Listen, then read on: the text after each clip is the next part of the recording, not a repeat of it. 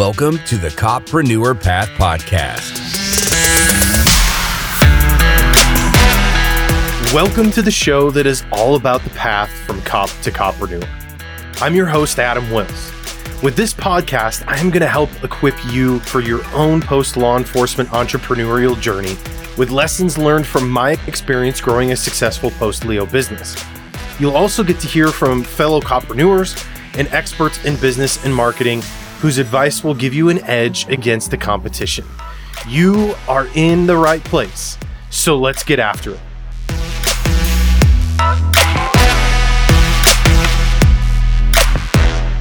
Welcome back to another episode of the Coppreneur Path Podcast, sponsored by LeotaCEO.com. Today I'm here again with my co-host, Austin Mulsick. Austin, hey, what's going on?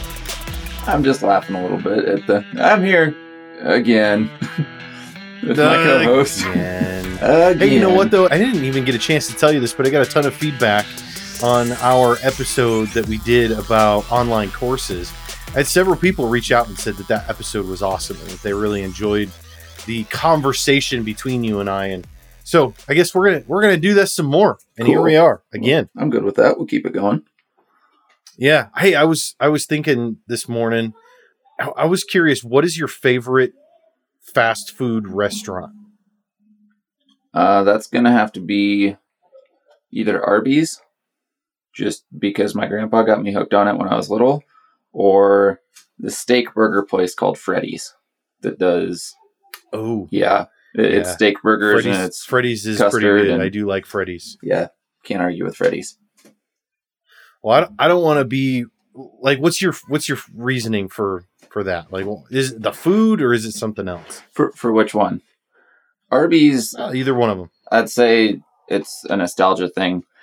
Clear back in the day when I was doing T-ball, we would go around and as part of the fundraising thing, we would sell the little coupon books, and we always sold Arby's coupons, and Grandpa always bought them, and I didn't learn or didn't figure it out.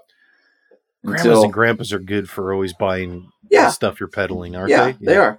I didn't figure it out until probably 10 years later. I was just thinking about it, and I was like, Grandpa didn't even have an Arby's. He just did it just to be awesome.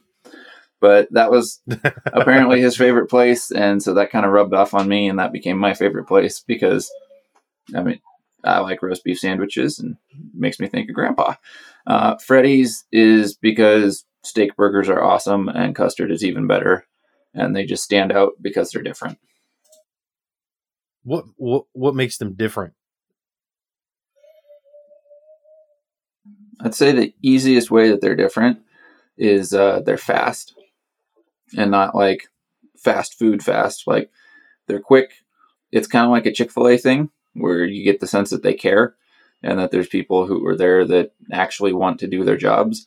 Because, you know, we call it fast food, but how many times have you spent way longer than you ever wanted to in a drive-thru?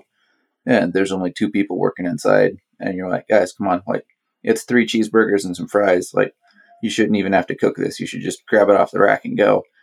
But yeah, Chick-fil-A and Freddy's, I think, have both been the fastest, as in, like, your food is actually fresh. Yeah. It's actually cooked right then and there. And it's either brought to you or, brought to the counter by people who actually seem like they're enthusiastic about being there. See, that's just it. And I don't want to be cliche here, but I got to say, Chick-fil-A is my absolute favorite restaurant. And there's a number of reasons for me, but part of it is like, I love their chicken. Like their chicken is so good. And it doesn't matter whether you get the chicken sandwich. It doesn't matter whether you get chicken tenders. It doesn't matter whether you get them breaded or grilled, right? Because some places you go to, it's like the chicken's only good if you get the breaded chicken. If you get the grilled chicken, you're like, it's gross, right? Their grilled chicken is amazing. It's like little juicy, tender baby angels. Like, it's amazing.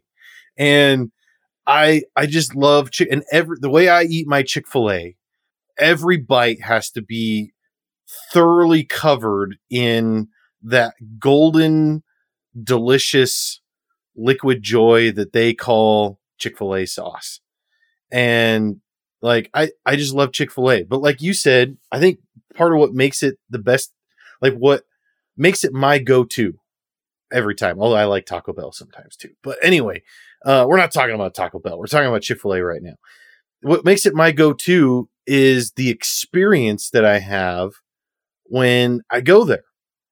And it doesn't matter whether you go in the restaurant or you go through the drive-through. Like you said, like, I mean, some of these Chick-fil-A's I've been to have like 4 drive-through lanes running simultaneously. And they've got people out there, you know, that'll come right up to your window and take your order. And everybody, like you said, acts like they want to be there, like they enjoy their job. They genuinely want you to have a good experience from the moment you arrive through the entire process, from the moment you leave and get to eat your food, right? Mm-hmm. You go to like McDonald's or any of those other places, it's almost inevitable that you're going to take forever in the drive-through. And by the time you get through it, you're going to open up your bag and you're going to look and you're going to go, crap, they shorted me on something, right? Almost every time. I have only, and I've been to Chick-fil-A a lot. Okay. I'm just going to admit it right now. Out of all those experiences, I mean, probably at this point, it's been hundreds of times I've been to Chick-fil-A over like the last 10 years, and probably more. I'm probably underestimating. But out of all those times, only one time did I ever get shorted anything. And you know what they did in response? Take a guess. Oh, they probably doubled it up and told you to keep it. Essentially, right? So they not only rectified it and gave me what I asked for or paid for in the first place, but they also gave me a like coupon card to get a free sandwich the next time I came. And I'm like, that's cool. You know, like McDonald's, they just kind of throw a cheeseburger in your face and tell you to go away and, you know, whatever, right? So it's really, the experience is what sets them apart in my mind from every other fast food restaurant that there is. You know, I can speak to that too. I don't know if anybody's ever been Fort Collins, but there's a Chick-fil-A there that is right at the intersection of Horsetooth and College. And it's in this little kind of mini mall type of center.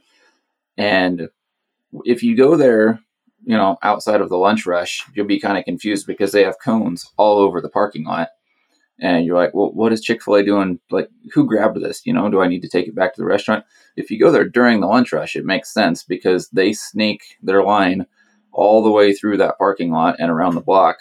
And I have gone to Chick-fil-A's before and seen that the line wraps around the block and thought to myself, oh, good, I have time. Like, this is a viable option.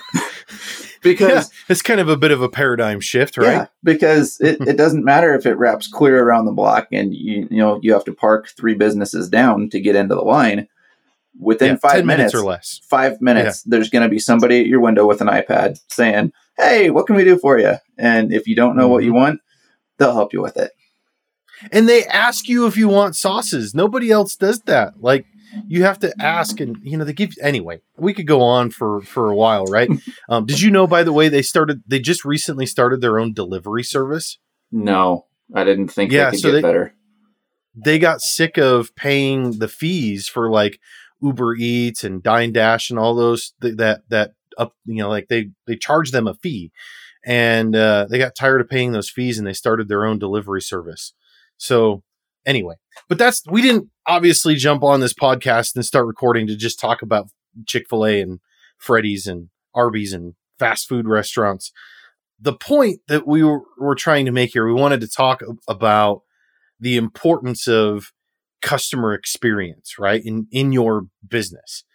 And I get asked a lot, like part of what brings this up, I get asked a lot from different copreneurs that listen to the show or a part of the LEO to CEO community. They ask me, they're like, well, how do I differentiate myself? Because there's other people that are doing the same thing. And so there's almost like this defeatist, I give up attitude of, well, I can't possibly compete because somebody else is doing the same thing. And maybe they even started doing it before I did. And my response to that is, well, it doesn't matter if you're doing the same thing. It matters how you do the same thing. And that the experience that you generate, that's what people come back for. That's what people rave and rant about and are willing to tell other people about. And that's what people are willing to pay more money for.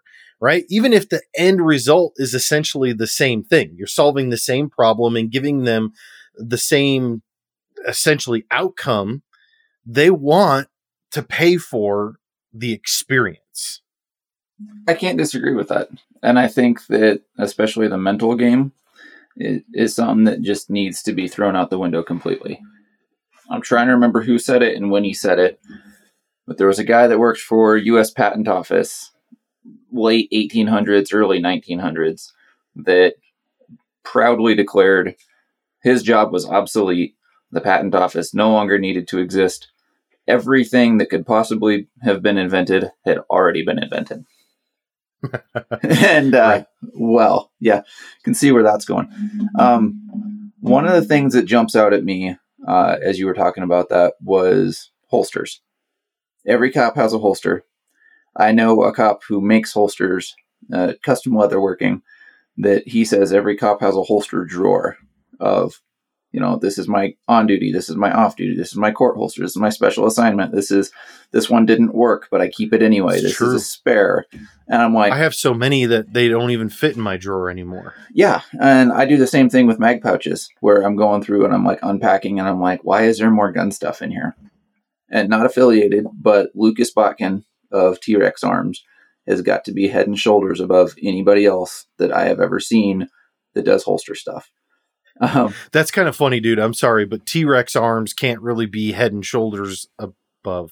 You got to get. That was a really dry, corny dad joke, but okay. You got to give him a break. He's a small arms dealer.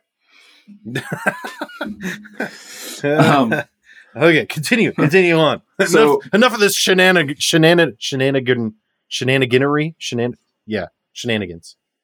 Okay, yeah, you find that in the dictionary while I'm talking, and we can come back to go that ahead. one. All right. Anyway, so what Lucas does is he makes Kydex holsters, and he doesn't do custom options.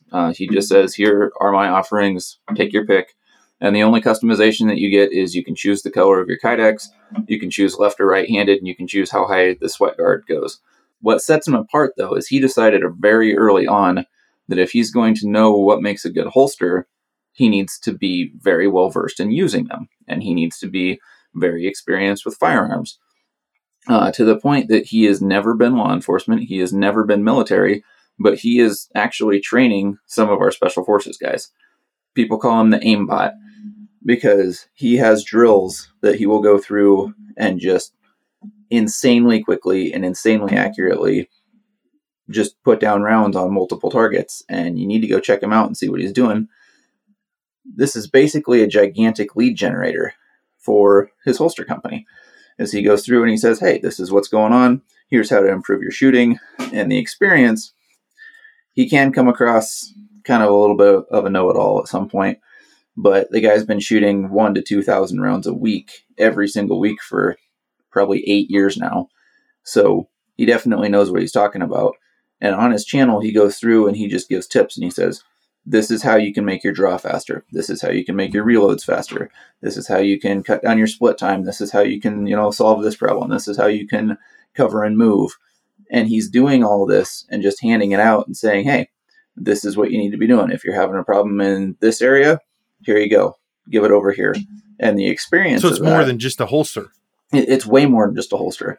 This guy has probably degrees worth of knowledge that he just gives out.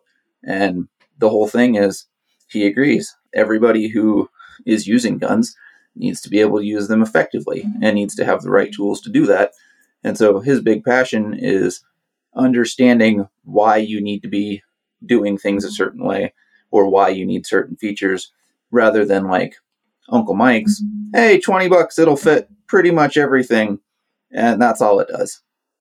See, the cool thing about this is, though, what you just described that he's doing, that all makes up together collectively is what we would call your USP, your unique selling proposition, right?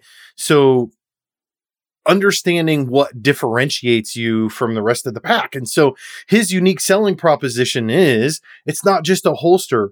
It's a holster that you can use to be better at shooting, right? And we're going to give you the actual resources and the training and the knowledge and know-how in order to actually improve your skills to take advantage of this awesome holster that you just bought, right? That's the unique selling proposition. That's what makes it different. And so the way I want to relate that is, again, lots of our audience are law enforcement instructors, and a lot of them, they're the ones usually that bring this to me. They'll say, well, but there's this other guy who's doing firearms instruction in my area, and we're just selling the same thing.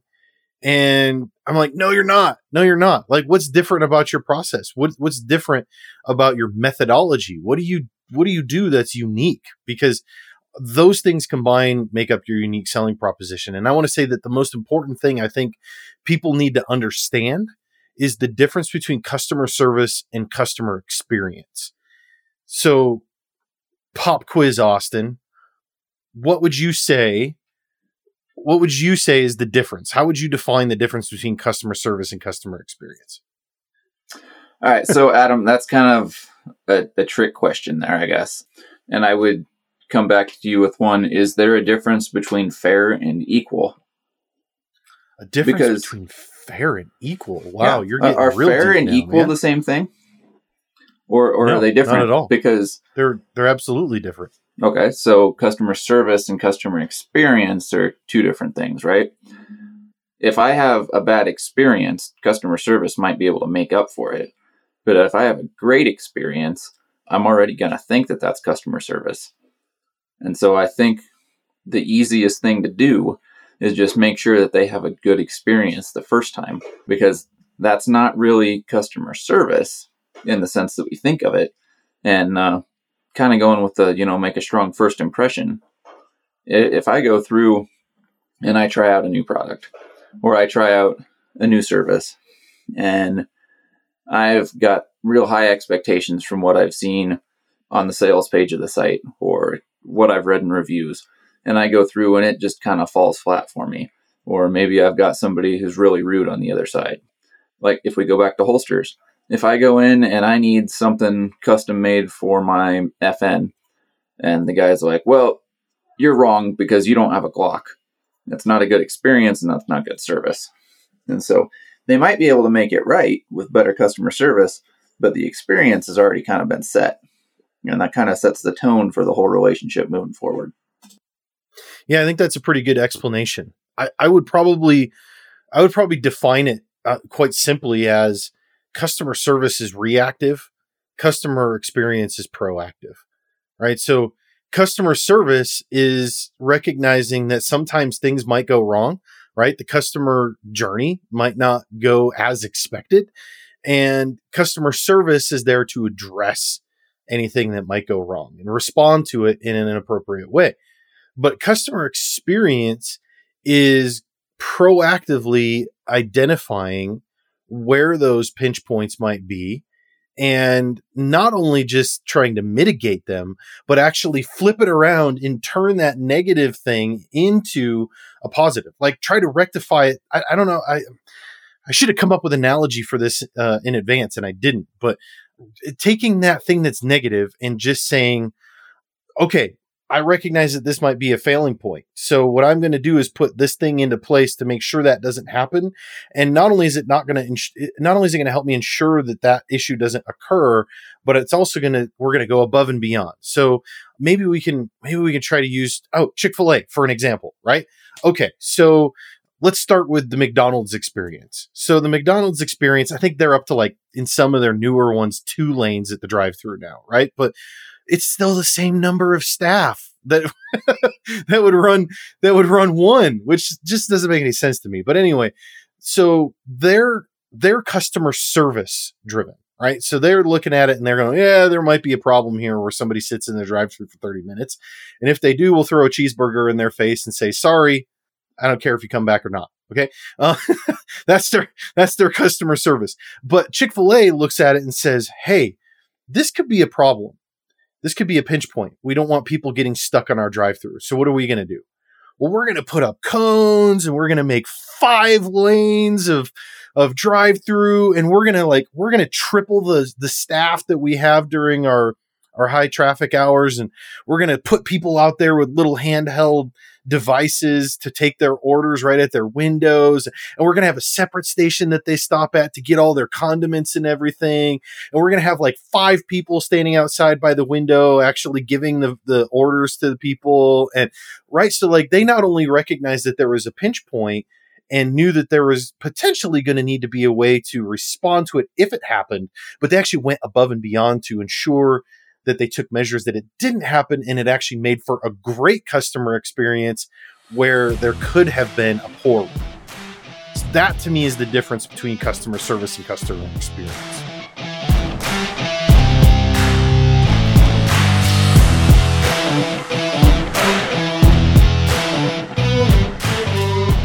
Hey, it's Adam here, just jumping in for a quick break. The journey from cop to copreneur can be challenging.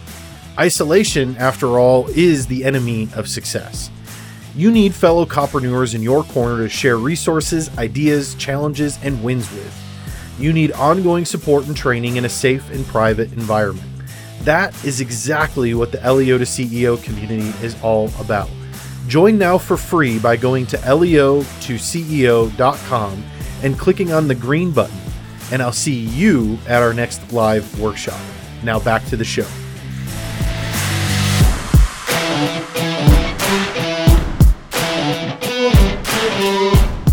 What would you say, Austin? Like, let's maybe give everybody some thoughts on, because this is something you and I have been talking about a bit here recently, is the customer journey with StoryWeb Creative and LEO to CEO and Breacher CRM. And so how do we take steps to become more customer experience driven?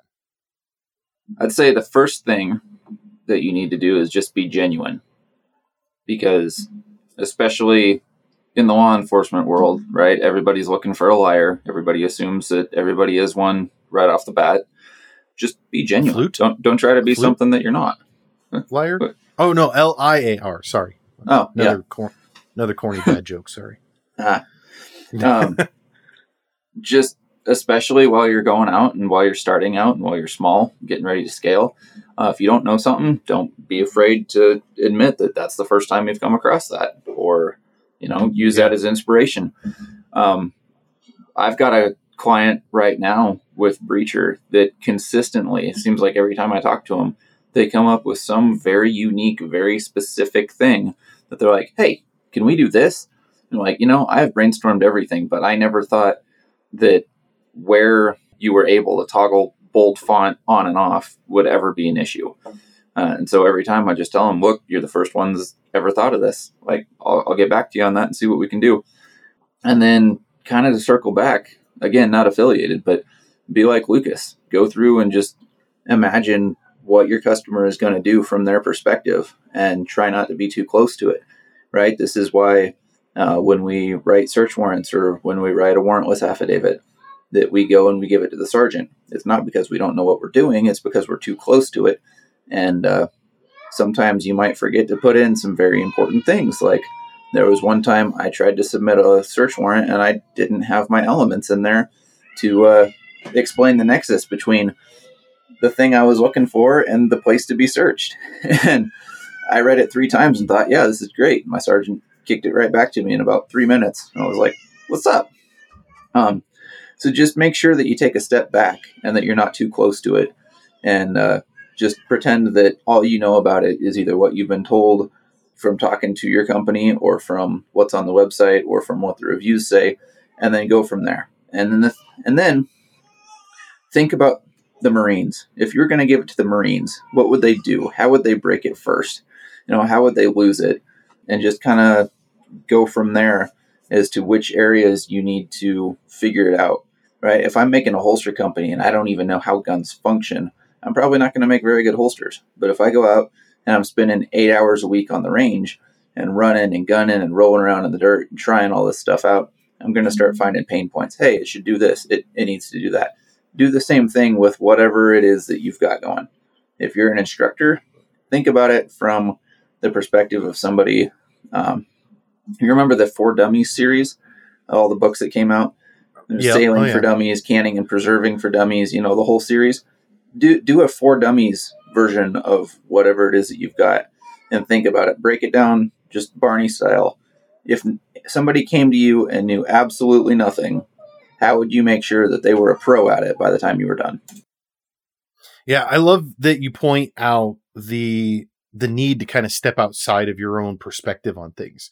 I often refer to that as the curse of knowledge, right? I mean, every single business owner has the curse of knowledge. And usually I touch on that as from the marketing perspective, but this totally applies too. And so not only do you need to consciously step outside of your own perspective of your business and what you think the customer journey is, but maybe you need to seek some external input as well. And so this is something that Austin and I have been working on here a bit recently and need to dive even deeper into and really map out. But we've been talking a lot about the customer journey and creating a customer journey timeline and trying to understand exactly what that looks like. And I mean, literally actually plugging this into a spreadsheet and saying, here's what happens day zero, right? Starting from day zero is like when they, opt in for something or whatever the first stage of your customer interaction may be for your business. That's day zero. And then marking out what that timeline looks like day one, day two. The first year is the most important, and you almost want to break down the first week or two into individual days. And then from there, you can kind of skip out like 3 months, 6 months, 9 months, a year, and then 2 years and 3 years, right? And you want to look at what does that customer journey look like throughout the process? Like what's happening at each one of those phases? Where might their mindset be at that time? What problem might they be facing at that time? And what can you do to respond to it? And then using that customer journey, you can start to create both an automated and manual follow-up process where you can follow up with them at each one of those very important phases in the customer journey with a text message, an email, a voicemail, or, an actual manual phone call, a reminder in your whatever CRM system you use that would say, hey, you need to call so-and-so because today is their 1 year anniversary with you and you need to check in. So, I mean, this concept applies, guys. If you're selling a product, maybe that product is even like a subscription to an app or something. And it's not just, hey, I signed them on and now they're buying and I'll check in with them in a year when it's time for them to renew their subscription. Okay. There's other phases along the way where they need guidance. They need feedback. They need some hand holding, some encouragement, right? To be successful in using your product and seeing the best results out of it. The same goes like if you're teaching classes, if you're a law enforcement instructor, it's not just about them buying a seat in your course and getting certified, right? I mean, you need to walk along that process with them. How are they doing after the class? What resources do they need after? What sort of things do they need from you? Maybe even it's an automated response a year or two down the road when it's ready for them to recertify so that you don't forget to encourage them to do that, right? So, I mean, there's all these things in the customer journey that are really important.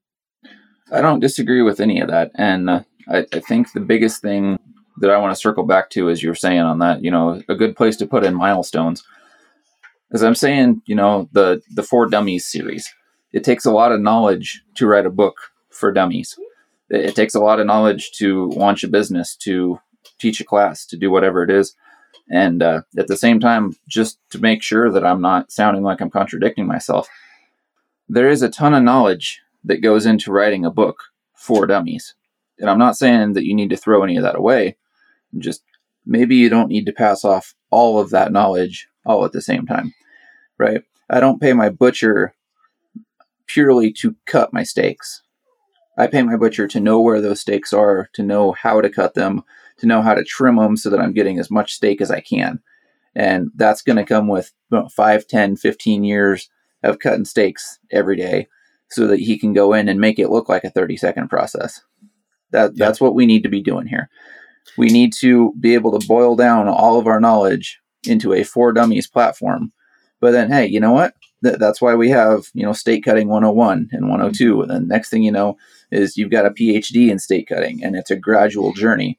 So as you go through whatever your service offering is, whatever your knowledge is, how much help that you're willing to give, just remember how long it took you to get there, and then don't unload that on your clients all at the same time. Yeah, that's a really great point, Austin. It's a good analogy. I like it.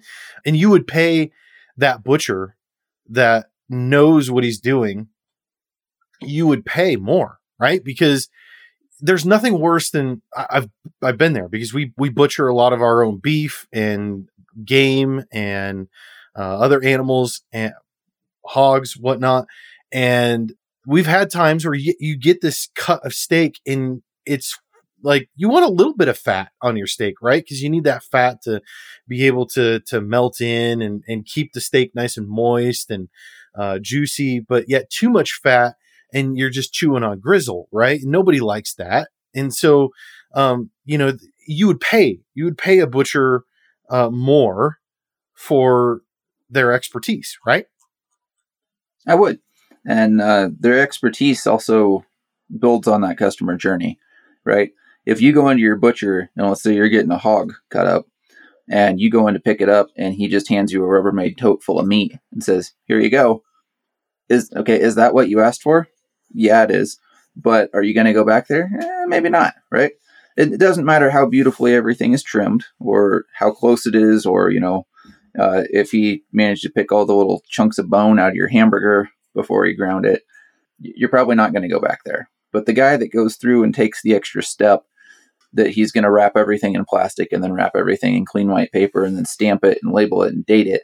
And then maybe he goes through and he flash freezes it for you and puts it in boxes so that the day that you go to pick it up, all you have to do is grab a couple of boxes and take them home and drop them in your freezer. You're probably going to pay a little less attention to the cut. And so there's a give and a take, as there is with everything. But to go through and have all that, the more confident you are in what you're offering and where you're offering and when you're offering that, the more flexibility you have with how you can tailor that to the customer experience. Absolutely. So yeah, guys, don't lack confidence in your pricing, right? Nobody wins in a race to the bottom. People covet things more when they pay more for it, right? If they're paying more for something, they're expecting to get more out of it. And as long as you can deliver on that, you should. So, hey, Austin, I was going to ask you for final thoughts, but we're running short on time. And so I'm thinking, because one of the things that we wanted to actually talk about, we haven't even touched on it yet. We wanted to talk about in this episode, talking about the customer journey, customer experience, is our experience that we had here just recently when we were up at our cabin retreat together, and how that all ties into this whole thing. Because one of the things that you mentioned at the very beginning of this episode, when you talked about Arby's especially, is how you related Arby's to a memory and an emotion. There is that connection there. And so let's just talk real quick, instead of doing final thoughts, let's just talk real quick about that experience we had up at the Airbnb cabin and why that was so impactful that we wanted to actually do an episode about this. All right. So I'm going to start that off by quoting you. Why are hotels even a thing anymore? Yeah. Right? Yeah. So here's this Airbnb. It is a $750,000 house that was purpose built to be an Airbnb. And what that gets you is 3-bedroom, 2-bath, full kitchen, 2 patios, a single car garage that they turned into a game room. I mean, considering where we were up in the mountains and that it was a new build, I'm not at all surprised that it was $750,000. And they didn't change anything to make it purpose built to be an Airbnb. It's just they laid it out and they included everything. And what it looks like is somebody came in and they lived at this place and then they just left one day and everything was spotless. Did you forget toothbrush? It's there. Do you need Q-tips? It's there. How do you take your coffee? Doesn't matter. They got you covered. There were literally 7 different coffee makers at this place. Yeah. You want slow drip, machine, French press, espresso, what? standard coffee pot, didn't matter. Yeah. It everything. Yeah. Including the coffee that you could use. Including like 6 the coffee. different varieties. Yeah. I've never gone to a place before that you open the fridge and it's stocked with vitamin water and regular water and butter and condiments. And I mean, silverware, literally every single thing that you could think of that you might need on a trip was there. They had every style of phone charger in every room of the house. You never had to hunt for anything. All of their paid subscriptions. If it was a streaming service, it was there. There was Spotify Premium. There was everything that you could ask for. And if they didn't have it, they would make the 20-minute drive to come out into the mountains and bring it to you. And all of this for what, $100, $153 a night? Yeah, I mean, we got it. It was off season technically, so we got it for half off, which was like $150 a night. But yeah, I mean, you go to a hotel. I mean, even in like the not best part of the city or wherever, you're going to pay at least $250 a night, right? And I'm like, man, we got this whole house for $150 a night. And Austin's right. I mean, they literally thought of everything, and Austin didn't even finish listing everything. I mean, it was just they thought of every single part of the customer experience. I mean, there were 3 different grills. Okay, there was a pellet smoker, a propane grill, and there was a flat top grill. And they even left us with like 4 bags of pellets so that we could choose which kinds of pellets we wanted to use in the pellet smoker. Okay. And it was all complimentary. They had a wine refrigerator in the kitchen, and you were allowed to take 2 complimentary bottles of wine. There was a beer refrigerator in the game room, along with the ping pong table and TVs and music and other games. And it was fully stocked. I mean, there was at least 2 cases of microbrew beer in this refrigerator, and it was all complimentary. You could have as much of it as you want. And I said to Austin at one point, I'm like, if we drank all their beer and wine and used all of their other stuff that they had here that's complimentary, how do they even make any money off of this? But and there was, oh my gosh, this was so cool.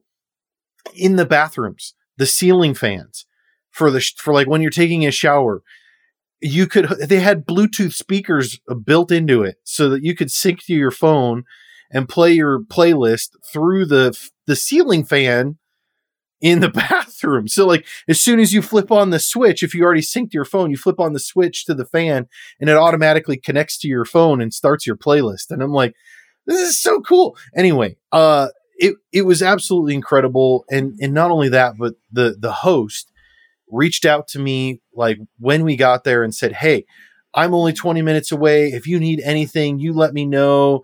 And he was available. He was responsive. When we told on one of the previous episodes about our shenanigans and experience with the car charger the laptop. The laptop charger. Yeah. I'm going to interrupt real quick. Yeah. For everybody who heard that other episode and heard about sledding and Willie Nelson and all that, this Airbnb typically included a tire pump for your car and a battery pack that had unfortunately gone home with the last guest. But yeah, they thought about what would happen if you left your dome light on as you were unpacking, right, and they provided the solution to it. Yeah. Yep. Because they probably knew that Teller County's Finest down the road wasn't going to help anybody. Okay, we got to stop giving him grief. In his defense, I used to work graveyards for several years, and I was pretty grouchy with people during the day when they would come ring my doorbell too. So I'll give him a pass because I think he was probably working night shift, but still. Anyway, we'll move on from that. All right. So here's the thing I want to leave you guys with, because we are way out of time here, but I hope you enjoy this episode. I want you to be thinking about your customer journey, your customer experience, and making that shift from customer service to customer experience. Okay. So ask yourself this question right now as you're listening to the episode. What can I begin to implement today to improve our customer experience, our onboarding process, and our customer journey? Okay. Think about that question, make some notes, and start mapping out your own customer journey, just like I explained here earlier in the show. And I guess that's it. Austin, thank you. Let's say peace out. We'll catch you on the next episode. Adios.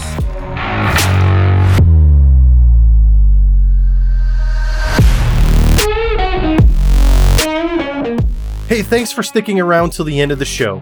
If you enjoyed this episode, please consider leaving a review at leo2ceo.com/podcast-review or in your preferred podcast listening app. I would love to hear your feedback, and it will also help other copreneurs like yourself find the show.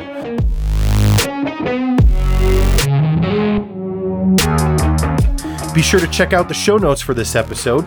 Just go to leo2ceo.com, click on podcast, and search this episode number, and you'll find all the links, descriptions, and resources we talked about.